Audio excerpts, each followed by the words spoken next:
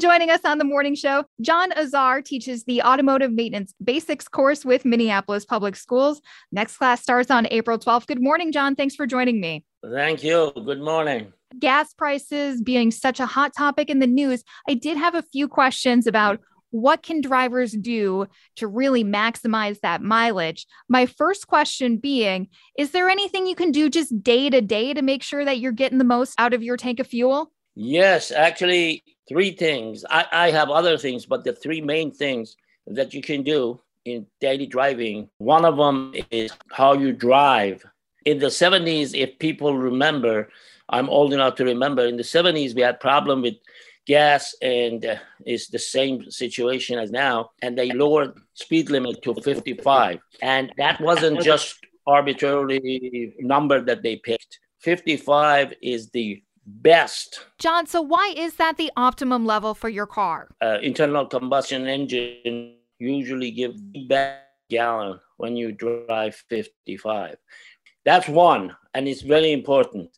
Okay. The second one is when you start your car, start driving. If you floor it, that means you push the gas all the way down and take off.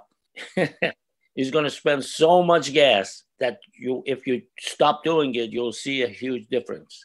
The third one, and it's very important too, is your tire pressure, the air that you have in your tires. Make sure that the tires are all four of them are up to car manufacturer's recommendation. Like usually it's about 32 to 34 PSI. Okay.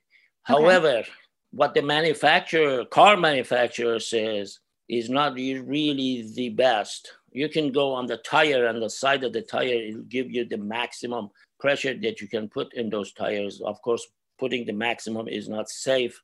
I wouldn't recommend that, but you can go a few PSI higher than the car manufacturer. You'll see the difference. Low inflation would cause more gas consumption. You'd mentioned making sure that your tires have enough air in them. Are there any other regular, like weekly or monthly maintenance things that we should be doing to keep our cars fuel efficient? It's not going to have as much effect as those three that I told you. Okay. But that is a good recommendation that you do every 6 months or every year, depending on where you drive. If it's dusty area that you drive or the dirt roads and you drive, it's always good to check your air filter, the actual air filter, not the cabin filter, but the air filter. And that has to be changed. It's a good idea to change it at least once a year. It's not that expensive, and you can do it yourself. And it's only like $10, $15 for the filter. That thing is going to have some effect. And then the other thing is checking your spark plugs. Checking your spark plugs, when you want to change it, I would recommend to buy the best, and they are iridium spark plugs. They are a little expensive. They are like $10, $12 a piece, but they would last at least 100,000 miles. They would save you some gas because they are very efficient. That's about it. Oh, and make sure that your car check engine light usually comes on when you have some problem with the combustion of the fuel. First of all, you're making a lot of pollution. Second of all, you're wasting a lot of gas. I don't want to do either of those things, John. Right.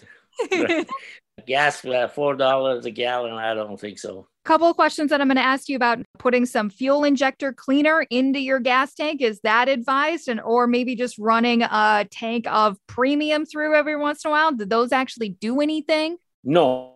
Okay. Gas, you got to go check your manual for your car, operator's manual. Use the gas, octane gas that your manufacturer of your car recommends. Usually, if you don't have a high performance car like a BMW or Alfa Romeo or something, you do not need any premium. Actually, by using premium, you make your car like an addict. Then you have to use premium all the time. Premium doesn't mean that it's cleaner or more, it burns more efficient. Premium is for cars that they have a high compression ratio, and the regular cars, they just need the regular gas. But buy your gas places that they are reputable, like most of the gas stations, don't use any additives. I do not like additives because most of the gasolines, if you buy it like at BP or Amoco or any of those, you'll see that they have injector cleaner in them. So you really don't need injector cleaners unless they are really, really bad, which in that case, your check engine light is already on anyway, and you have to go and do something about it. That was always the top recommendation from my dad when I first started driving is don't think that you're going to get away with buying budget gas. Go to some place that you've heard of. Right. Anything else that you want to add about making our drives more fuel efficient before we wrap up here? One important thing is about gas is don't be fooled by this E85. E85, first of all, for some cars is actually going to cause older cars.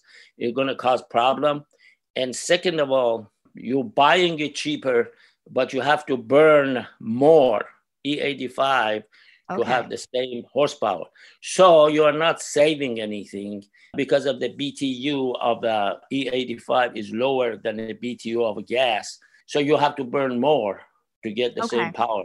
So don't be fooled by that. It's something to help the farmers. If you want to help the farmers, that's good. Okay. But not your car? Well, I mean, if you're an older car, I don't recommend it at all. Okay. What would you define as an older car? Anything all the way to the 90s. Okay. Maybe early 2000 even, I wouldn't use it because it would ruin the inside of all the injectors and stuff. John Azar teaches the Automotive Maintenance Basic course starting with Minneapolis Public Schools Community Ed on April 12th. Registration is open now. John, I learned so much. Thanks for joining us this morning. Thank you.